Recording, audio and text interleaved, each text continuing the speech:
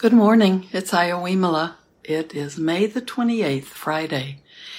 So we're at the end of May. What a month.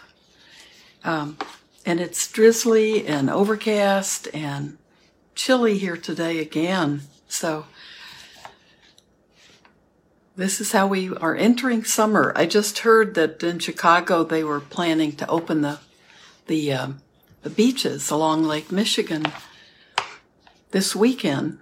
Maybe even today, and they've had to cancel that because of the weather. So that's not that untypical, but I think everybody, now that we're out and about more, it's the perfect situation would be better weather to be out in. So hope you have plenty of indoor things to do for this Memorial Day weekend if you're in this area. Today, I wanted to share something with you. It's actually it's one of my favorite blog posts that I love. I save these. I don't ever get rid of them because it's this one is by Lynn J. Kelly, and it's called The Buddha's Advice to Lay People. The Buddha's Advice to Lay People. And I recommend it. And what she does is usually take one of the Dhammapada verses from the book of short teachings from the Buddha, the Dhammapada, and she takes a verse and takes something from it and writes a beautiful blog. And I enjoy going back over them. I enjoy just holding on to them so I can read them when maybe I'm studying that Dhammapada verse in another class or run across it when I'm reading something else. And this one is from Dhammapada, verse 178. So I wanted to share. They're never very long. They're an easy read, but they're very insightful, and they always are. They're very well written, and they're beautiful. And she usually has a few questions at the end. So this is only a little over one page. I'd like to read it to you. And I wanted to explain to you where it's from because I don't want to take anyone else's writing and claim it for my own. But I really do appreciate it. It's Lynn J. Kelly, Kelly. And Lynn and her first name is Lynn.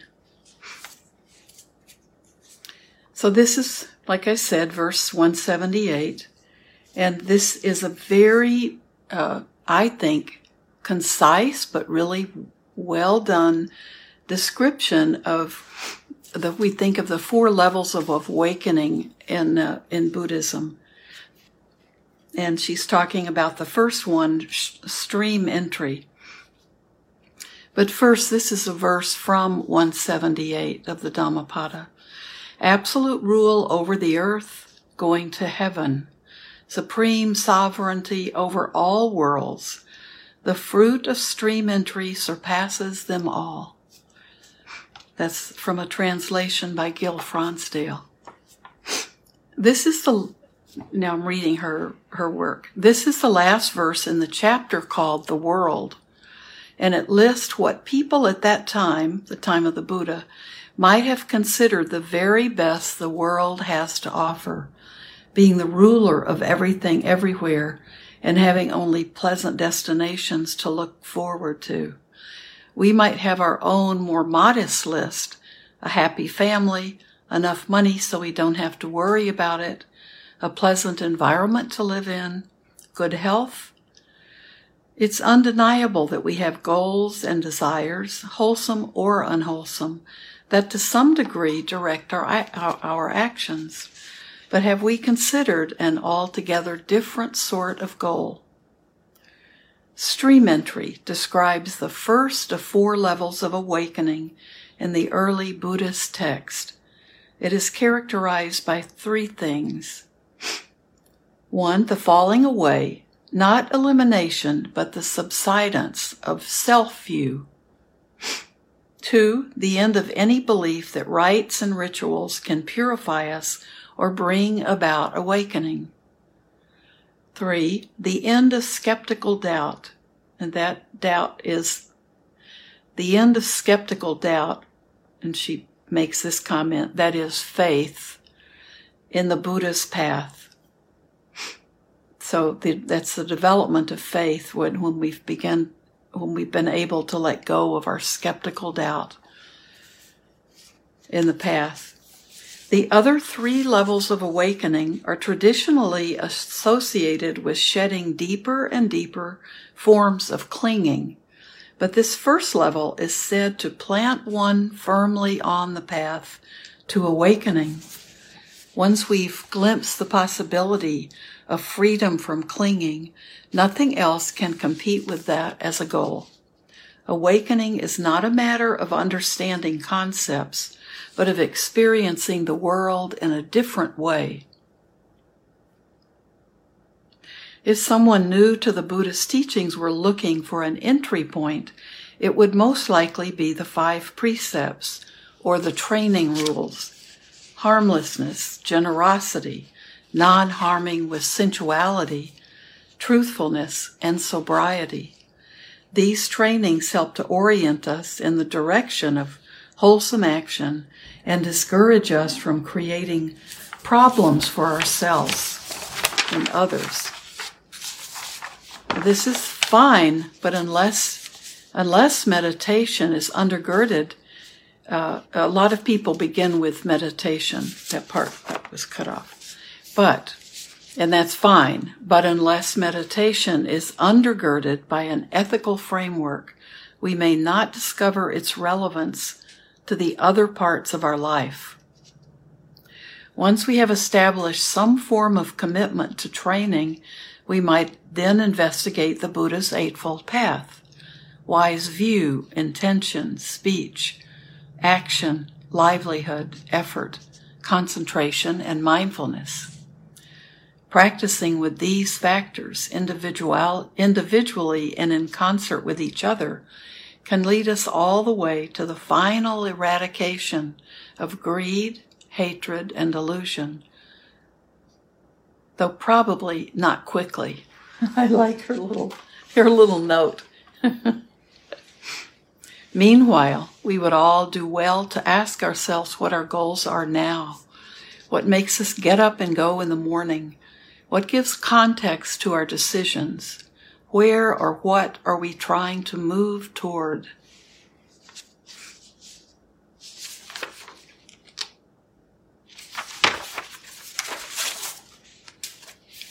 So I think I really like this, and by reading her blog post, it's a beautiful gradual training and a beautiful uncovering of the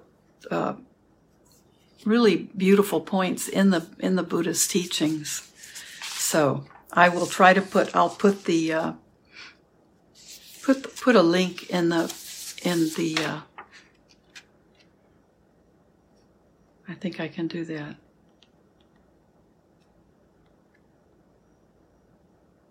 Yes, I can put this into the talk and give you a link to her blog.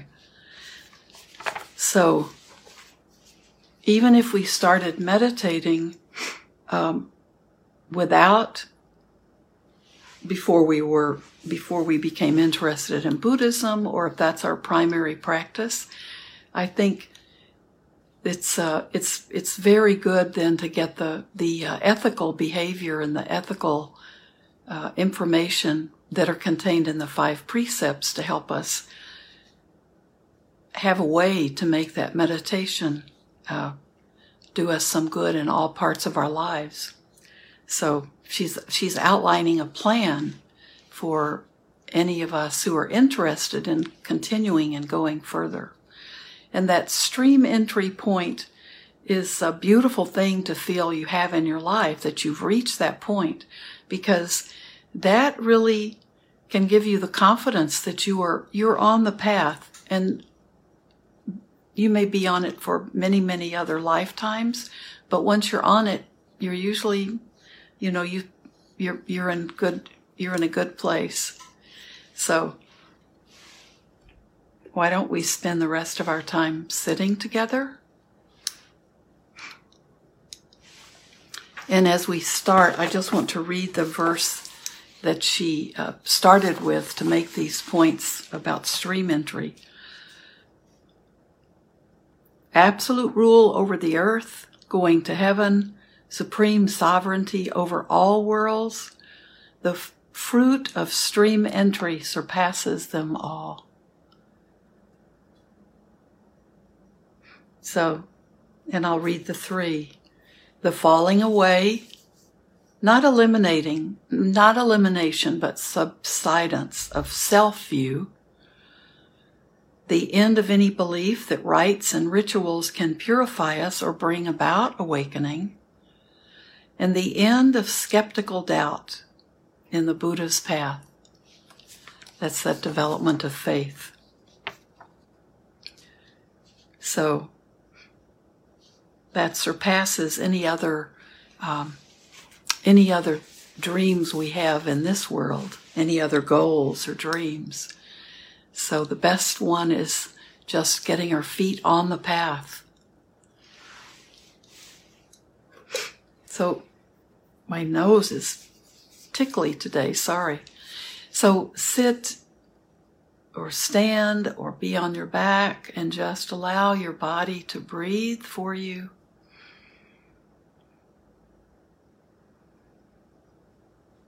Feel your body recognizing the posture you're moving into and knowing that your body is going to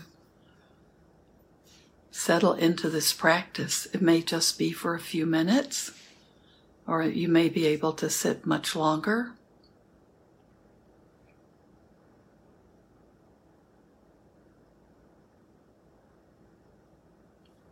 But the more you practice, the more you see that resistance to taking the time, to sitting, to putting the meditation into your daily life, the less resistance there will be. You won't feel your body needing to bolt and go do something else. It will begin to be so inviting to sit, to find that tranquility in your life, that calm silence.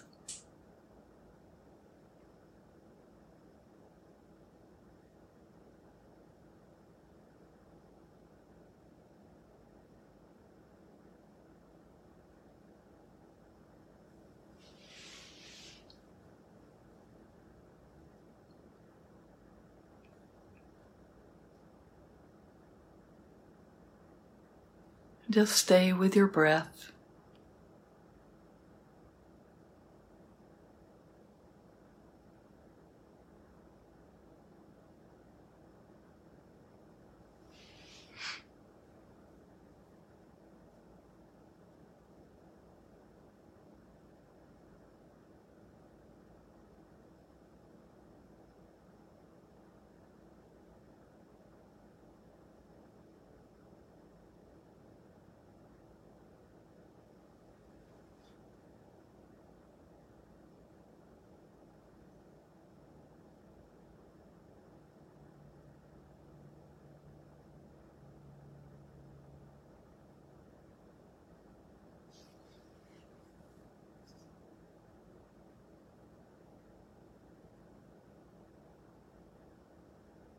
Let go of everything, all the thoughts in your head.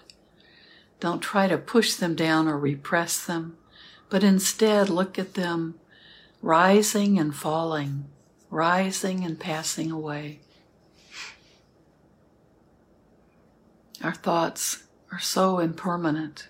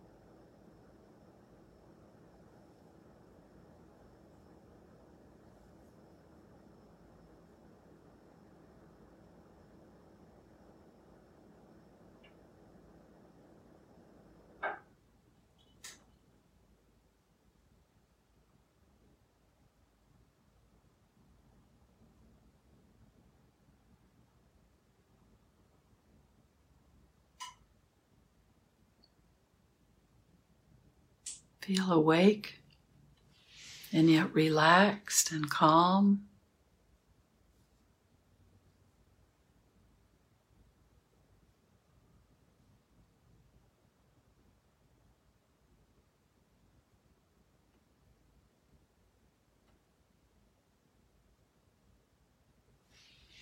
Let's practice with compassion.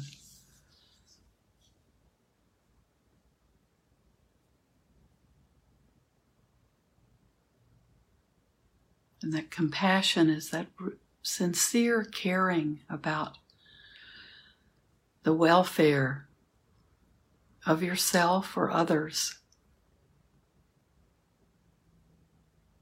Being able to see what you need to help someone with suffering,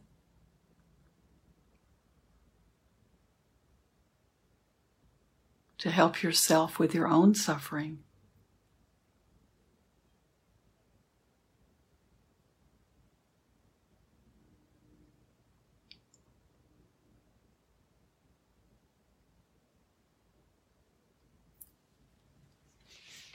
Feel compassion towards yourself. For most of us, we often have issues or problems in our life that are not fixable, or we may have situations that we have very little control over. They can be with someone we love. It can be our inability to end our own suffering or pain or difficulties.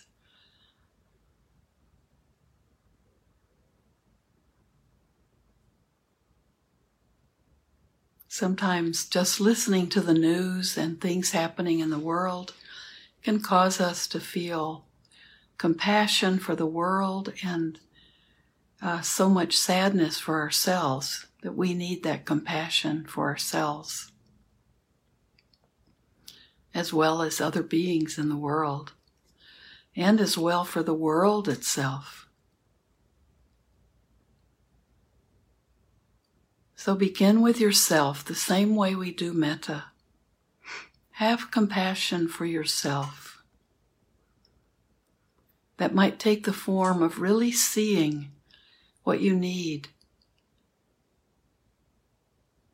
to help end that suffering, that constant feeling of maybe sadness or inability to take care of certain situations in your life.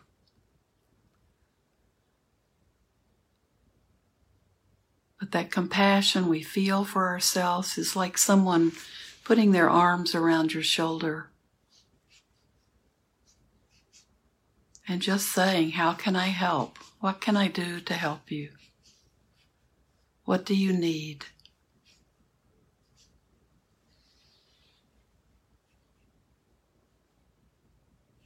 Begin with yourself and ask yourself, how can I help you? What do you need? How can I be of service to you?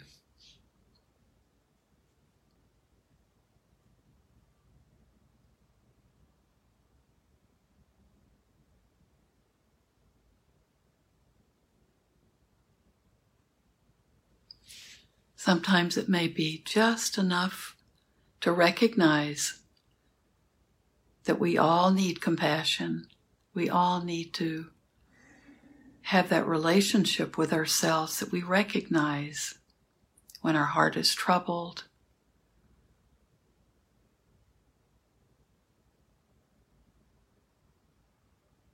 Just recognizing it can lift up our spirits.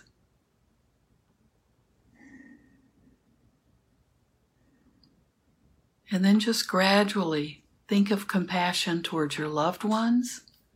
Just let these thoughts and feelings of compassion radiate out the same way we do loving kindness.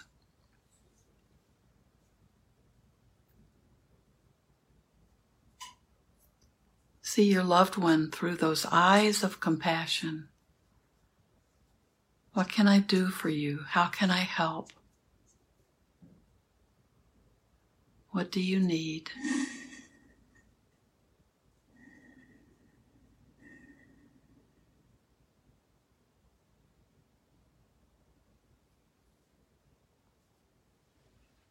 And then think of all other beings in the world. The people you don't know in your own community.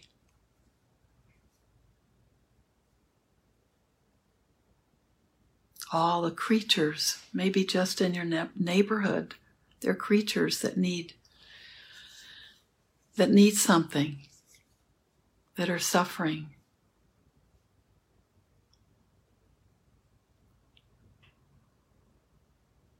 Just feel compassion for all these beings, human beings and non-human beings. Open your heart to include them in your heart.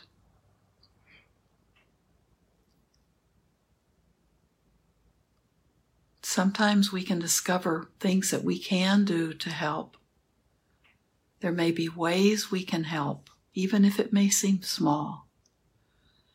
And there are other times when we just need to hold them, to hold all of the suffering ones in our heart. And be witness.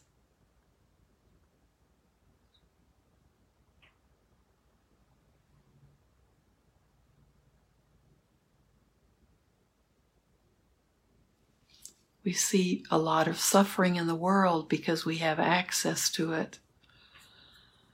Through the media, through all the ways that we pick up information. And even if we're avoiding the media, we may be getting that information from people we talk to. That can create a feeling of sadness and loss within us. So that need for compassion is great for all of us and for all of those beings suffering.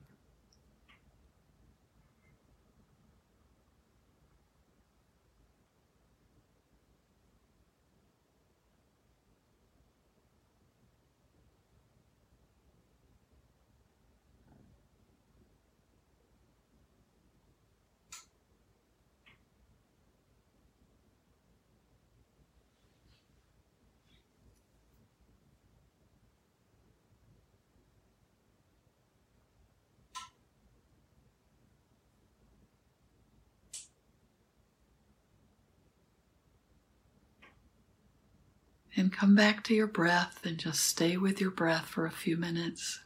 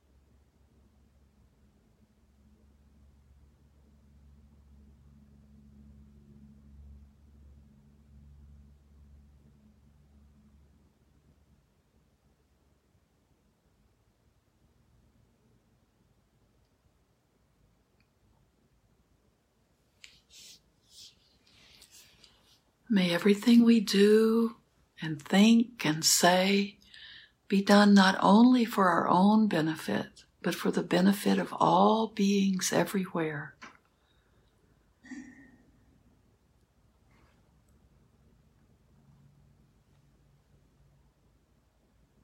Thank you. Thanks for being with me today. And remember that compassion doesn't always mean that there's even something we can do for the other, even for ourselves. But we can bear witness. We can continue to look and see if there is anything we can do that would help make a difference for a friend or for a cause or for a situation. And always live with a feeling of hope. So have a beautiful, even if it's cloudy and rainy, have a beautiful weekend, and I'll see you Sunday morning. Bye-bye.